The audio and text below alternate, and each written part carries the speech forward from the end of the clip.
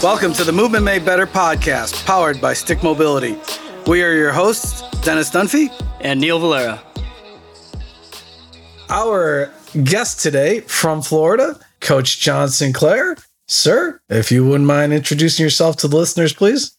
Yeah. Hey, everyone. My name is John Sinclair. I am the director of programming for the Institute of Motion. I also serve as a strength and conditioning coach and personal trainer, medical exercise specialist, all those wonderful things. I work primarily as a coach now, developing high school athletes. I've worked in the pro arena. I've been worked with Olympic athletes, college athletes, but now I spend most of my time helping develop high school athletes here in South Florida. I'm originally from Lucky Lake, Saskatchewan. Moved from Canada to Florida about almost 8 years ago. So we've been down here enjoying the hot weather and never having to wear long pants. So we've been doing that for about 8 years now. So it's not a bad place to be. Not too shabby. I know when we chatted yesterday, one of the things that I kind of want to bring up was I listened to one of the episodes with Lance Walker on the Strength Coach podcast from Mike Boyle. And one of the things he had talked about was attacking versus absorbing ground force. And so I thought that was a pretty interesting perspective where he was talking about, are we teaching too much deceleration versus the ability to think about attacking the ground to get more explosive and more power out of it? Yeah, it's interesting. If you read some books by Charlie Francis, he's a legendary track coach. He coached Ben Johnson back in the day in Canada.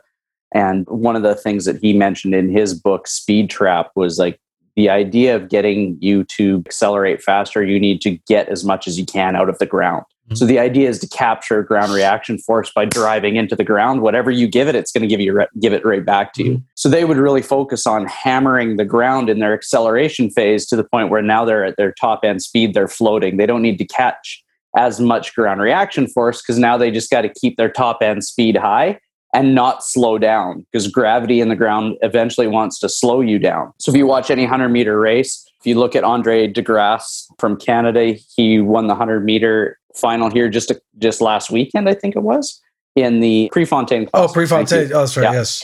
So he won that, but if you see, there's different rates of acceleration for each athlete, right? Some guys will get to their top end speed a little sooner, and then they start to slow down after 60 meters. Some of them will be able to accelerate over a longer period of time. And all those guys have found an equal opportunity to be able to use the ground in the way that serves them best. Usain Bolt would do it a little bit differently, right? He had the really long legs, was a little slower out of the blocks because of his levers. So he would actually kind of run pigeon-toed so he could capture as much energy through the elastic components of external rotation of the hip, right? So everyone would say, well, wouldn't it be great if he ran with his toes forward? Well, not in that case, because he had such long limbs and he's starting from such a short block. When he attacks the ground, he needs to capture as much energy so he can get recoil out of it, right? And that's really what we're talking about, is when we attack the ground, as soon as you hit the ground, you get a tendinous recoil that's firing you and allowing that potential energy and kinetic energy to drive you forward. Mm-hmm. So in the response to, well, if we're doing too much deceleration or absorbing too long, there's kind of two questions you have to ask. Number one is, why are we absorbing it? What is it? What is the outcome that we're looking for? Are we trying to change directions? Mm-hmm. If we're changing directions quickly, we don't want to absorb any of that energy, do we? All right. You see guys stick their foot in the ground, boom, and they're gone in the other direction. They'll use a drop step. A lot of times when we're thinking acceleration, I start in a symmetrical step, and you can test this with your athletes, is everyone stands with their feet shoulder width apart, toes pointed forward, and you're on a start line. It's the first person to a cone wins, and you go like this, and you clap their hands to see which foot is going to go forward. They will never step forward with their left foot or their right foot. Your first step is always going back. And the reason for it is, if I can do that, I can drop my feet like I'm in a starter's block, but I'm catching energy to drive the ground that way. So it pushes me that way. Because whatever I give the ground, I'm going to get an equal and opposite reaction, right? Mm-hmm. And so the idea of deceleration is really about, how do I position all those joints in their optimal instantaneous axis of rotation? So as soon as I hammer that ground, I can get out of it quickly. And what we fail to realize is that when we're decelerating, muscles are actually shutting off. Mm-hmm. They're not turning on. So So when a muscle shuts off, that tells us to be able to absorb into that ground so that the joint can now get into its neutral position and the tendon can do its thing to drive us out of it. So at our most optimal environments, our muscles aren't actually doing a whole lot. So our muscles are involved in starting us, and then they just twitch to get out of the way so that the joint can continue to be in its optimal position so that the connective tissues can keep that momentum alive, right? We call that at IOM, we call that agile strength, the ability to change directions quickly while storing momentum and keeping that momentum alive. Yeah, it's fascinating that when he said that, to think about when you brought up the example of Barry Sanders, right? You know, you would think about, wow, yes, watching his highlights and growing up and watching him, thinking about, yeah, when he went to go cut and change directions, like you saw him just slap that foot into the ground, like he had bad intentions right away. Like boom, he attacked, boom. Yep. What made him such a phenom was the fact that he put that foot into the ground, and the angular acceleration was phenomenal coming out of it. Yeah. And, you know, if we go back and look at all those great athletes, they never had to be taught that. Yeah. Right? Like now we're trying to teach people how to do that. And I sometimes wonder, are we trying to teach them, or are we trying to unteach them the things we've taught them? You know what I mean? All right. Is that we've become so structured in the way that we present performance now that kids don't even go out and play and learn these things on your own. Right? If you learn to play hockey, you will also apply those same principles when you're playing the game of soccer.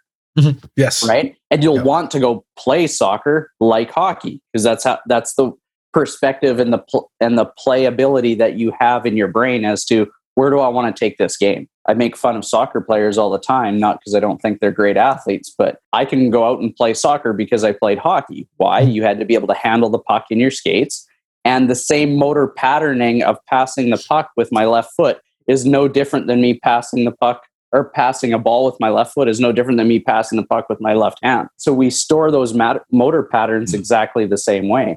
And I start to wonder now, is it that because we're only playing one sport, that we're losing a lot of the motor programming that would become inherent from us playing on different surfaces and different with different games and in different rules, and just like we talked about with goal ball here before we started, you know, you learn different things when the environments change. And I think that the athletes of yesteryear played so many different sports that training to them was an odd thing. Like you've heard Bo Jackson say it a million times. I didn't learn how to throw a baseball. I was throwing rocks since I was just a little guy. I didn't work out. I did archery because it was more relaxing. I didn't need to work out. I was an athlete. Yeah, and that's a big part of it, because I mean, I think the old school athletes too, in the off season, most of them had manual labor jobs because they didn't make the money that they make today. Right. So that's a big difference maker there too. Yeah, two of my favorite pictures are Gordie Howe and Bobby Hull in the off season. You know, and you see these guys with massive arms, you know, big shoulders, just absolutely jacked, and Bobby Hull's out there pitching hay on the family farm, you know, which would set him up to be really robust and resilient, and he was always known as the guy with the hardest slap shot, you know, in his time. Very true. Yeah, a lot of stories of goaltenders that would try to actually get out of the way of his shot. I forget who the hell it was. I think it was Don Cherry was talking about that the one time, and the goalie moved, and he's all like, got on him like, "What are you doing?" He's all like, "Well, I'm not standing in front of that shot. Are you kidding me?" Because back then they weren't wearing face masks, so he's all like, face masks, and their pads were pretty thin. Pretty thin. Oh yeah.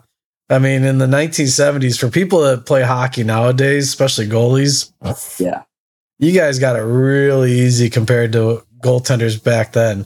And nothing like you hurts felt now. That stuff. Yeah, nothing hurts now. Yeah. I used to come home from practice with bruises all the time from just my coach, and he's not blistering shots, but it still hurt. So it was interesting was thinking about in change of direction. You know, you had alluded to the stiffness of the tendons. Mm-hmm. And so it's interesting because Dr. Keith Barr has been talking about how we now have the genetic codes to understand if somebody has what quality of connective tissue they have that's predetermined essentially, and how that should affect our training. Yeah, it's predetermined. It's also dependent by tendon length itself, right? Mm-hmm. So, if, you know, a classic example that might highlight this is two different jumpers that get the same outcome, but in a completely different way, would be like watching Michael Jordan stick his foot in the ground and he just springs, right? There's not a lot of knee bend. There's not a lot of absorption of force versus like a Dominique Wilkins was a 2-foot jumper, right? So he would take off on 2 feet and then he would be right underneath the rim and dunk it. So he would have like lots of ankle flexion, lots of knee flexion, lots of hip flexion when he would dunk a basketball versus Jordan. He'd take 1 foot, put it in the ground, boom, he would take off. Wasn't a lot of ankle flexion, there wasn't a lot of knee flexion, there wasn't a lot of hip flexion. He would just capture that energy from the ground and go. Question is, what's better? Depends on the person, right? If you tried to take Jordan and ask him to bend deep before he jumped, I mean, he's a good enough athlete, he'd probably figure out a way to do it, but he wouldn't do it while dribbling as he's going, that kind of thing. And if you ask Dominique Wilkins to take off on that 1 foot and explode up, probably wouldn't get the same result as if he was, positioning himself so that he could take off on 2, And so the question now becomes is, as we're trying to, I think our society is always which one's better, and we're always searching for the which one is better, especially here in North America. And the reality is it's letting that athlete find out what's natural to them and then enhance their ability based on their natural style. That's the approach I take with it now. If I'm just a regular trainer who's working with an athlete, how do I start to kind of unwrap that ideology as far as how do I train this person? Do I understand? How do I know if this person is a little bit more natural at being stiffer versus a little more subluxed, a little more, lax? Yeah, the question would be is, give them an outcome-based task, right? And then ask them to perform it. So it might be stick a ruler up in the air, like fairly high, ask them to go get it, right? Don't give them any rules. Don't tell them how to do it. And then now start doing that. Oh, you know what? He bends a little bit when he jumps, right? Well, let's see if we do a push-up. Try to push up as quickly as you can. Or just a landing drill, right? Like step off of this box, your basic depth jump, go into a land, and let's see how you want to absorb force. And I think what your biology will find the most efficient way to do it. You might be kind of clumsy and uncoordinated at first, but generally, most people will have developed those basics of motor learning by the time us trainers get to them, and you will see how they have a propensity to do certain movements in certain ways. If they're complete motor morons and have never been off the couch, not to disrespect anybody, but if they don't spend a lot of time playing sports or haven't done a lot of activities before, then you might have to kind of guide them and find some different ways. And it's okay failing and picking the wrong one. You're not going to, destroy anybody, but it does give you an idea, at least for me, is when I watch athletes, I just want to watch them move. I'll give them, here's the object of this drill. Here's what I'd like you to do. Away you go. And they're like, how do you want me to do it? No, just go. Let me have a look at you. And then that gives me a better picture of, all right, are they a fast twitch kind of person? Do they absorb energy well? Do they bleed energy out of some joints because they're just uncoordinated? Are they going through a growth spurt and that's what's causing that awkwardness, right? All those things kind of play out over time. Well, I think what's interesting too is trying to figure out, okay, once we kind of figure out what type of tissue quality we're dealing with the athlete, what are we trying to do afterwards? I think a lot of people try to overcorrect in some regards, right? Is it more about just trying to better develop that athlete, or more of or a lot of coaches trying to impose their own things on these athletes? Yeah, I think it's a bit of the latter. I think we've been taught in school, there's one way to do something.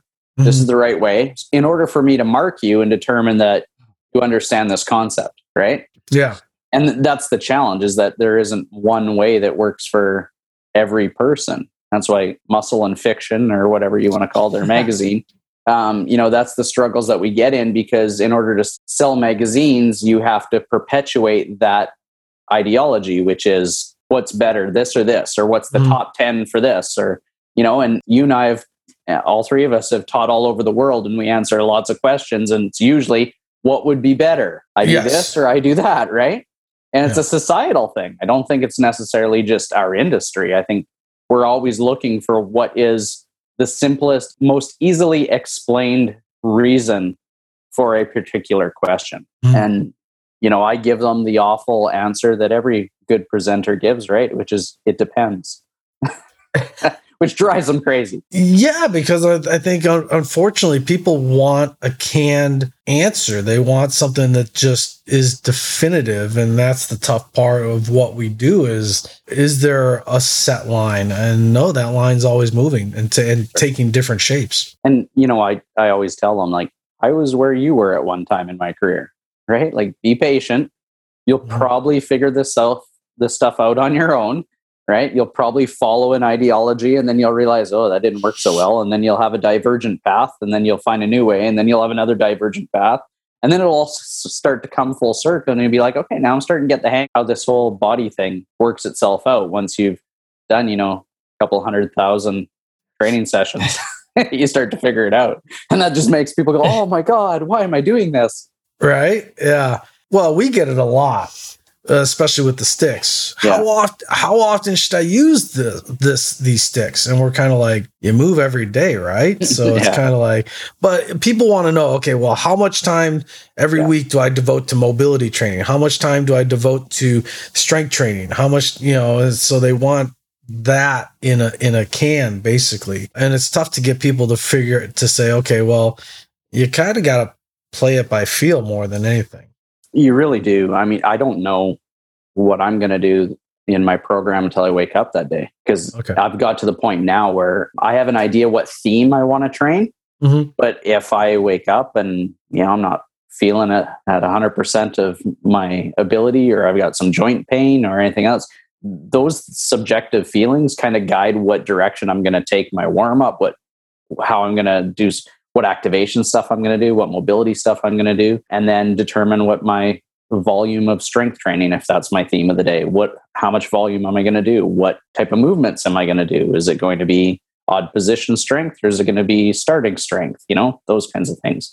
But I think the big challenge for everybody is that because we learn in such a silo, we're looking for answers in a silo. And it isn't until we start to gain some experience of coaching lots of people that you should have a system in place. But that system is like the matrix, right? So you know that I plugged my computer disk in, the matrix is on, but what's going on in there depends on a whole set of variables. And you just fit and finish what you need to do to make that person move a little bit better at that given moment, and then build from there. I think that's, especially the case when you're training a lot of the general population, especially that 40 and older crowd. They're at the desk all day, and sometimes they come in, they're like, my back hurts. Yeah. So then you got to switch it up. There goes right my away. deadlift plan. Yeah.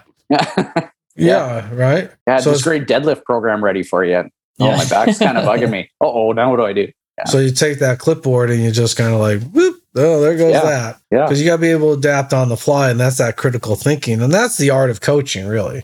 You got it. You couldn't have said it any better. The ability to be able to create on demand is your greatest ability as a coach. I think that's for us what's always differentiated a trainer versus a coach.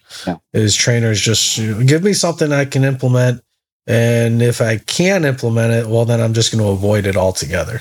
Right. So is there anything in regards to maybe some things that you do a lot more of than what you typically see most trainers doing? Well, I haven't seen what a lot of trainers are doing because I'm a hermit in my garage right now coaching people. So if anyone's that's actually watching this that knows, I have a studio in Davie, Florida with my friend Andy Hanley. You know Andy from NASM. So, but since COVID, I've just been training people out of my garage, so I don't get to hang out and see what all the cool kids are doing nowadays. But some of the stuff that I have been doing, my good friend Adam Wolf out of Chicago, who's a great physical therapist there. You guys know him well. I've been studying a little bit of some of the things that he's doing from a therapist standpoint, and that's looking at brain-based movement prescription and looking at kind of some of the higher brain center things that are going on and why we have predominance to want to do things in certain directions. And so I've started incorporating more vestibular based activities or activation for warm-ups with the kids that I'm coaching.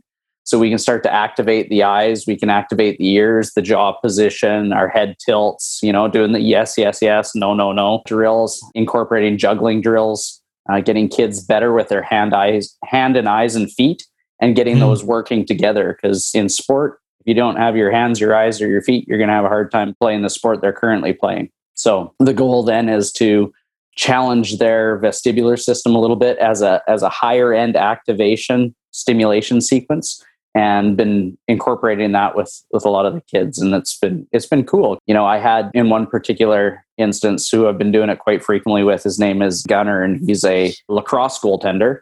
He's committed to US Navy. He had a goals against average as a lacrosse goalie, Dennis, you'll appreciate this, of 3.1 this year. Oh, damn. And was a state champion this year. So I was like, how do you have a goals against of 3 in lacrosse, right? In high school as a state champion. And so it's not like he was just playing rec league, you know, or whatever, where guys didn't know how to catch a ball. Like, he's playing against the top schools. And so we're starting to see that, okay, some of this is paying off, that you can drop your goals against in half, you know, from just activating your eyes and finding different ways that we can trick your eye and distract your eye so you can constantly be seeing what's going on out the back door while the ball's over here, you know? Well, I think that was what's interesting is years ago when I saw, especially like for goaltenders, because if someone's getting ready to crank a shot from the high slot, I mean, that's literally only like 20 feet in front of you. Yeah. 25 feet. But you physically don't have the time from the release of the shot to the time it actually hits you to consciously make the decision of how to react. It's your eyes, the input that the eyes have, it becomes an involuntary reflex. You got it. So the eyes process right at the impact of the stick to the puck. And within a fraction of a second, it gets a general idea of where the puck is directed and then which limb to move at which angle and which height. And I was also got it. Oh. You got it. And so we've even played around with some of the traditional ways in which he's a righty. So he holds a stick like this, and where he gets beat is down on he's a lefty, and he gets beat down towards his left foot because they want you to do that. Yeah. Oh, right? Gotcha. Yes. And I said, like, think of how slow that motion is to go from here to here when somebody's just zinging a ball at you, right? I don't even know what it is in feet per second or meters per second, but it's moving faster than this motion is going to be. I said, what if you took your top hand off it and just drove your hand this way? Because is it more important for you to control the ball after you've stopped it or let the ball go through past you and into the net? I don't think a coach would yell at you that you didn't have control of it.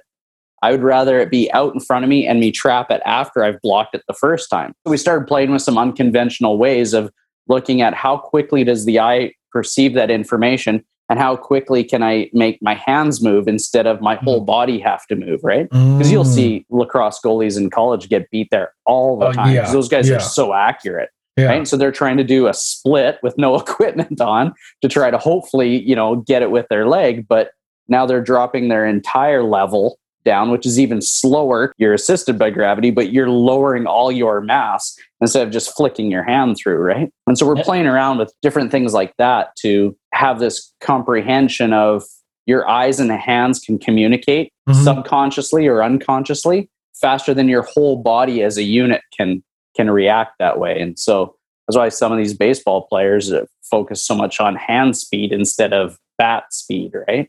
Because you don't have time to move your whole body to predict it. That's why they start moving in towards the ball while the ball's coming, right? They don't wait till it's right there and then try to hit it. So we have to try and be proactive as a goalie to be able to react to multiple stimuli at once, but then key on one and just go, like, make it involuntary. Because as soon as you think about it, you're already beat. Yeah. Yeah. So has he implemented that in a game?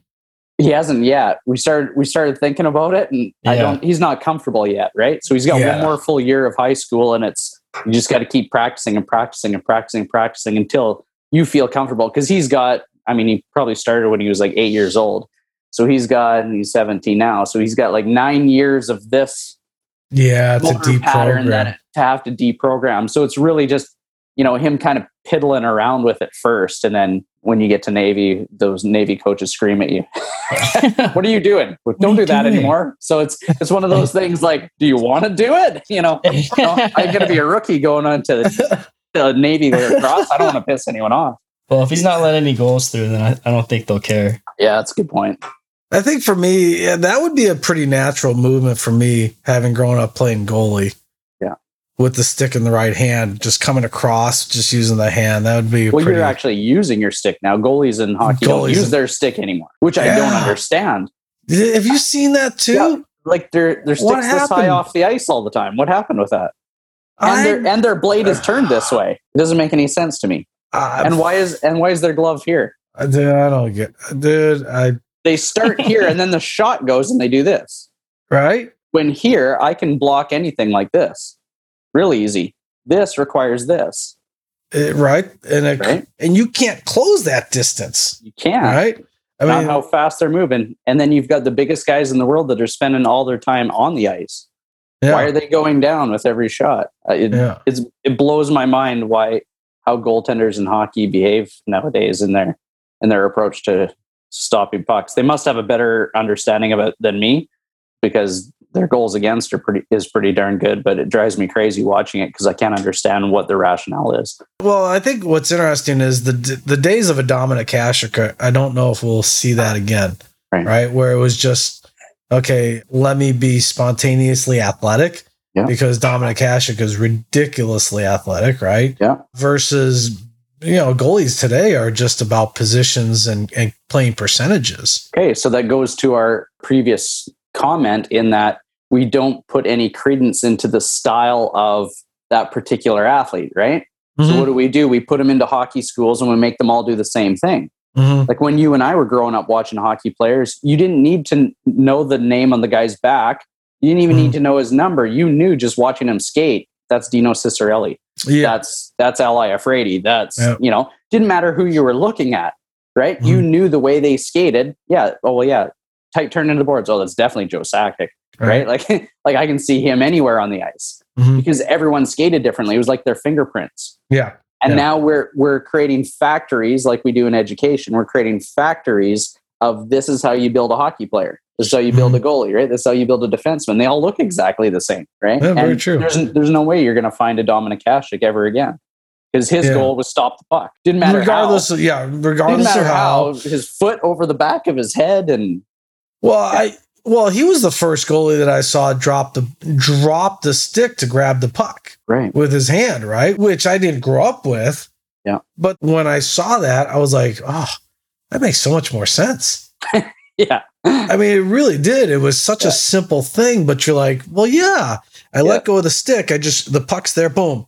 Just put my hand on it and grab it. Now I have full control of it versus trying to dick around with the stick and maybe missing an angle or giving my opponent now time to retrieve the puck. Yep. It took somebody like him to actually do it. Right. And what's interesting now is still nobody does it, even though you know how effective it is. I think coaches coach certain things to satisfy their ego or to justify their position. Right? So if you are a defensive-minded coach, you're going to coach a defensive-minded system even though you don't have a lot of defensive-minded players on your team, right? Because that's what got you to the dance. So you're going to do that because that's what you have confidence in. And I'm going to make everybody change to serve my needs instead of doing what Sather did. He didn't try to change anything. He just went, give him the puck. That guy Gretzky, let him tell the system, give him the puck, he'll figure it out. Yeah. And you build what you're going to build around the talent that you have on the team. And as a coach, you should have the ability to do that. That's why the Minnesota Vikings will never win a Super Bowl. That's who my team is. Because they got Zimmer as their head coach. Yeah, I think that's one of the things I've learned over the years is just seeing we're just trying to jam all these square pegs into round holes. Got it. Instead of just letting people, it's like you said a little earlier ago, you give 5 people the same task and you're going to see 5 variations of executing that task. Got it. Who cares? You hit a bullseye 5 times. Who cares? Did you watch any of the air pistol shooting in the Olympics? No. Yeah, I saw some of that. Fascinating for me. How you'd have the same people at the highest level in the world all would have a different stance. Yep. Oh. Right? I saw more of the air rifle. You'd have some guys that are like this, boom. Yeah. Right? And then you'd have some that were pretty traditional. You had all these different cool stances, and you're like, they're still getting the job done. But it was like, in that, they all found what made them feel the most still to be the most accurate. And if you watch biathlon in the Winter Olympics, you'll watch how they all rest the gun differently against their cheek.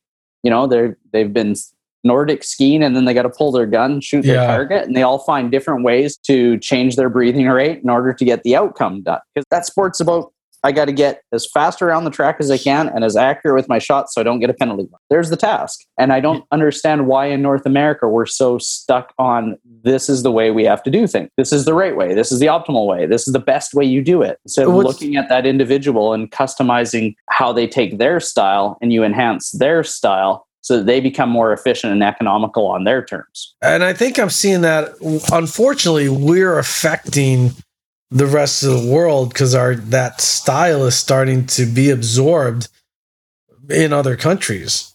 Right. So you're starting to see more of that, especially when I travel Southeast Asia. A lot of the coaches there are kind of like, well, there's a right way and a wrong way. And you're like, well, there's a right way and a wrong way for each person, depending on his or her abilities.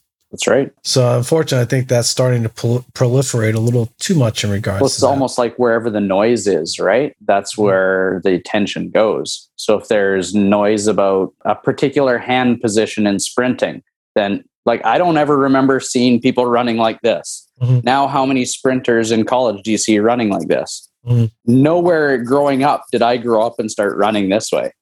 It was, I run like this because that's, my hands help drive my feet. So that's how I'm going to run. I don't understand where the scissor thing came from. Well, I kind of know where it came from. It came from us, watching people run a race going that way, but watching them from this vantage point. So it made it look like their arms were going like this. Right? So it made it look like this, but it's actually going like this. Across your body, right? Yeah. So you got that shortening and lengthening going on. But it was biomechanists looking at tape of the camera going this way and going, well, that's how they run, and not looking, well, no, this is a 3-dimensional look at it, not a 1-dimensional perspective. Yeah, we saw this really cool slow-mo of Usain Bolt, this little breakdown of his sprinting, and it showed his hand motion, but it also showed his spine, going in that little bit of lateral flexion, rotation. Yeah. I'll have to send that to you. Well, it would make sense, right? The best cue you could ever give an athlete is your head always needs to be over your foot.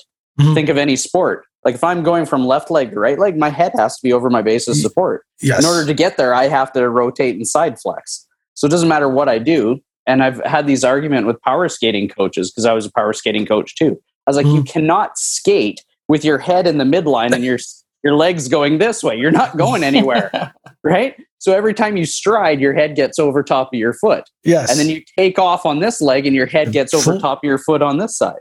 That's how we skate. Go watch a speed skater. You don't have to be a genius to figure this out. It's right in front of you.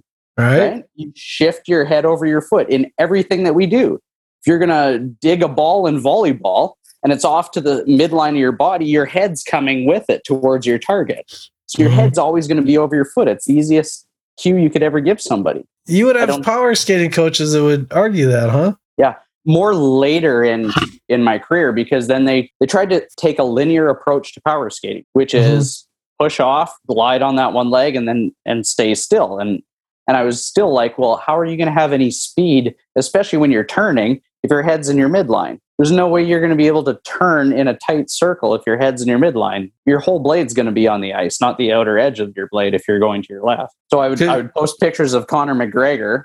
Yeah. He's one of the most beautiful skaters I've ever seen in my life. And watch him going around the net in the All-Star game, the fastest skater thing. And he's way over. Barry Sanders, same thing. He'd put a cut in and half his body's over there, but his head's right over top of his foot or his body is spread out that balance point over his foot.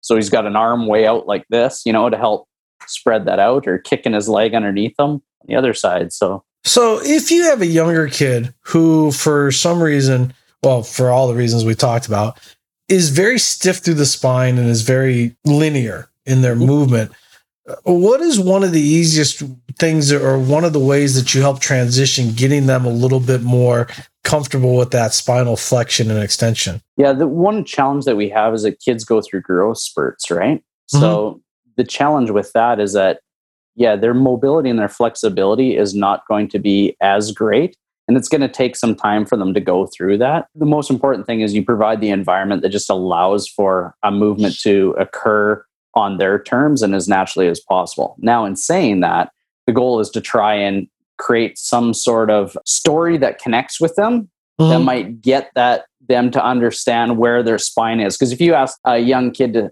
get an athletic ready position, and then you ask them to stick their ass out, they actually do the opposite, right?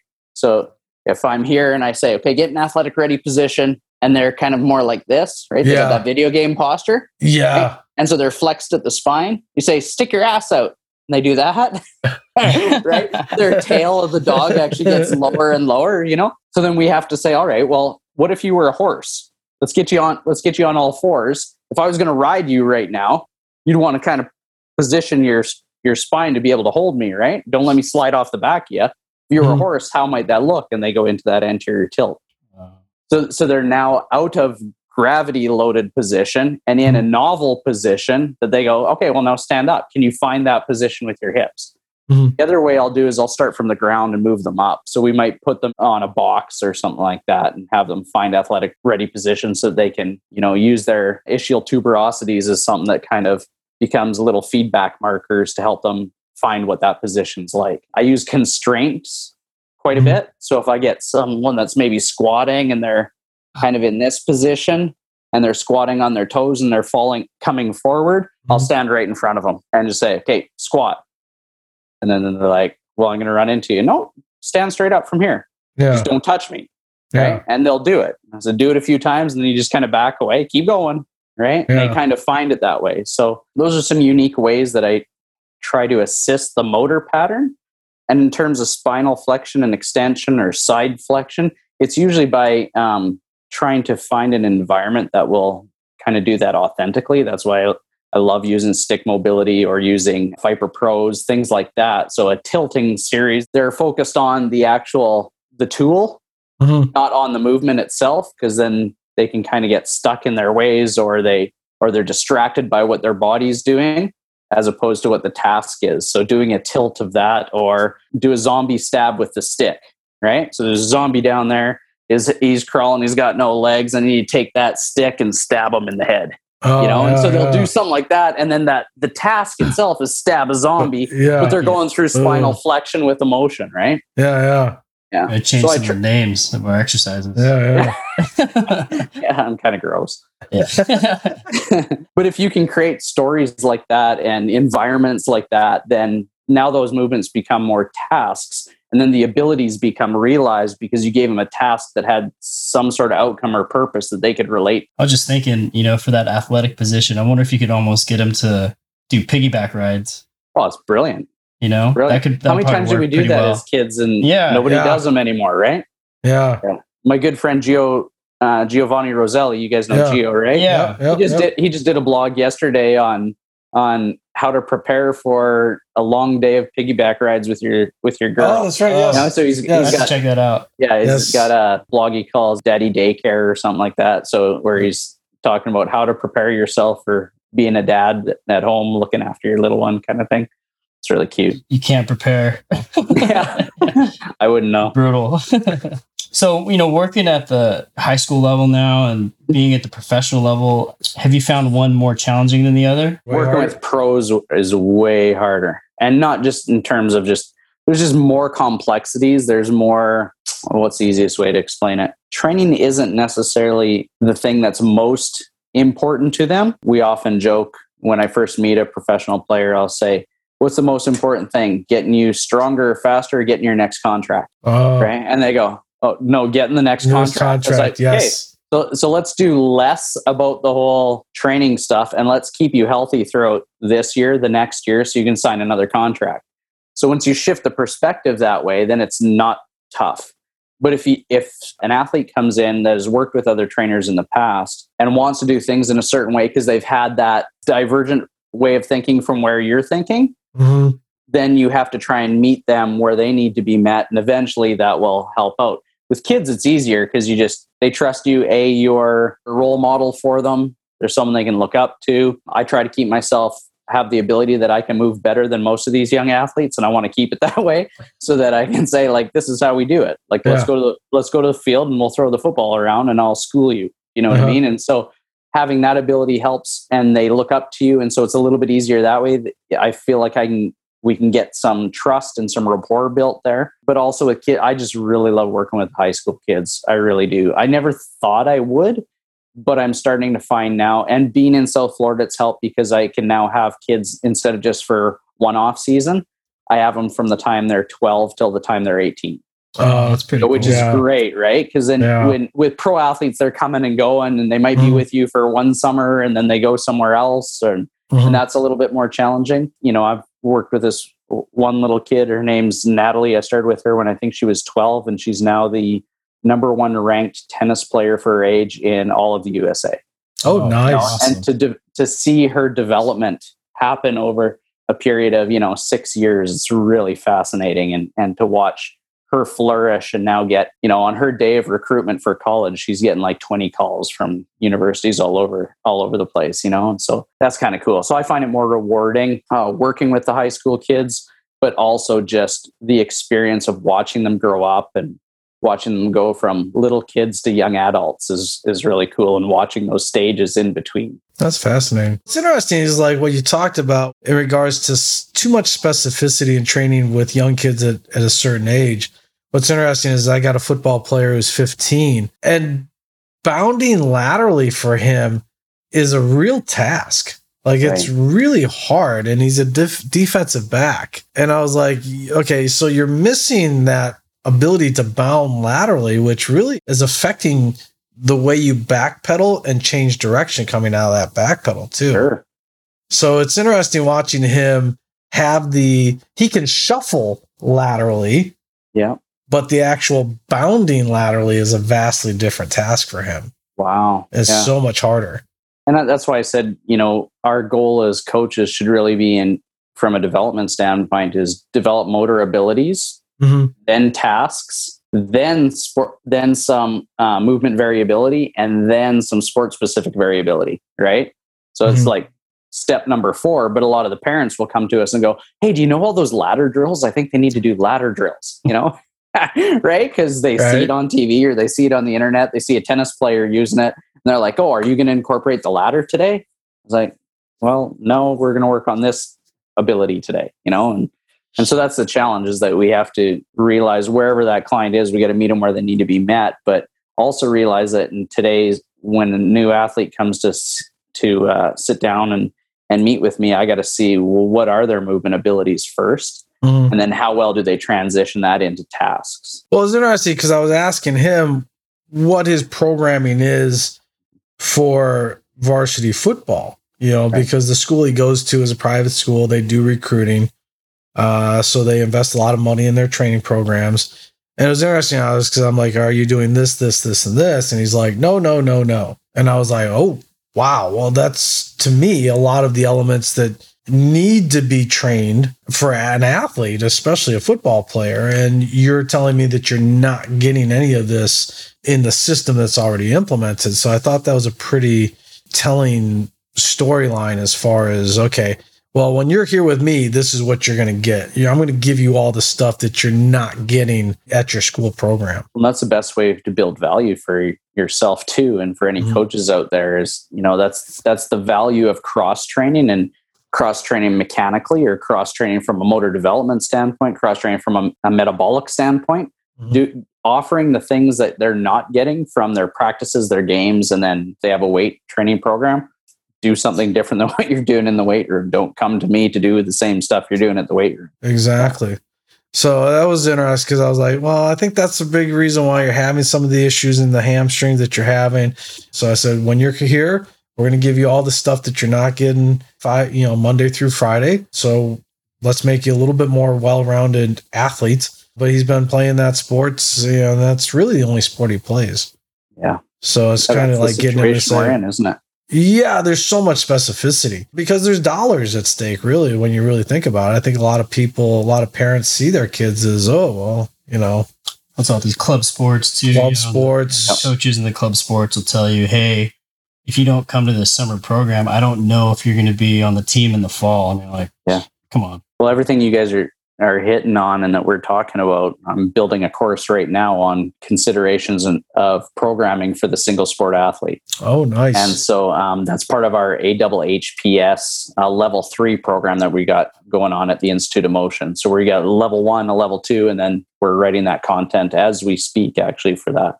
I'm filming the lectures for that. But excellent. Fantastic. Yeah. Sherry and I just watched the goal ball on the Paralympics last night.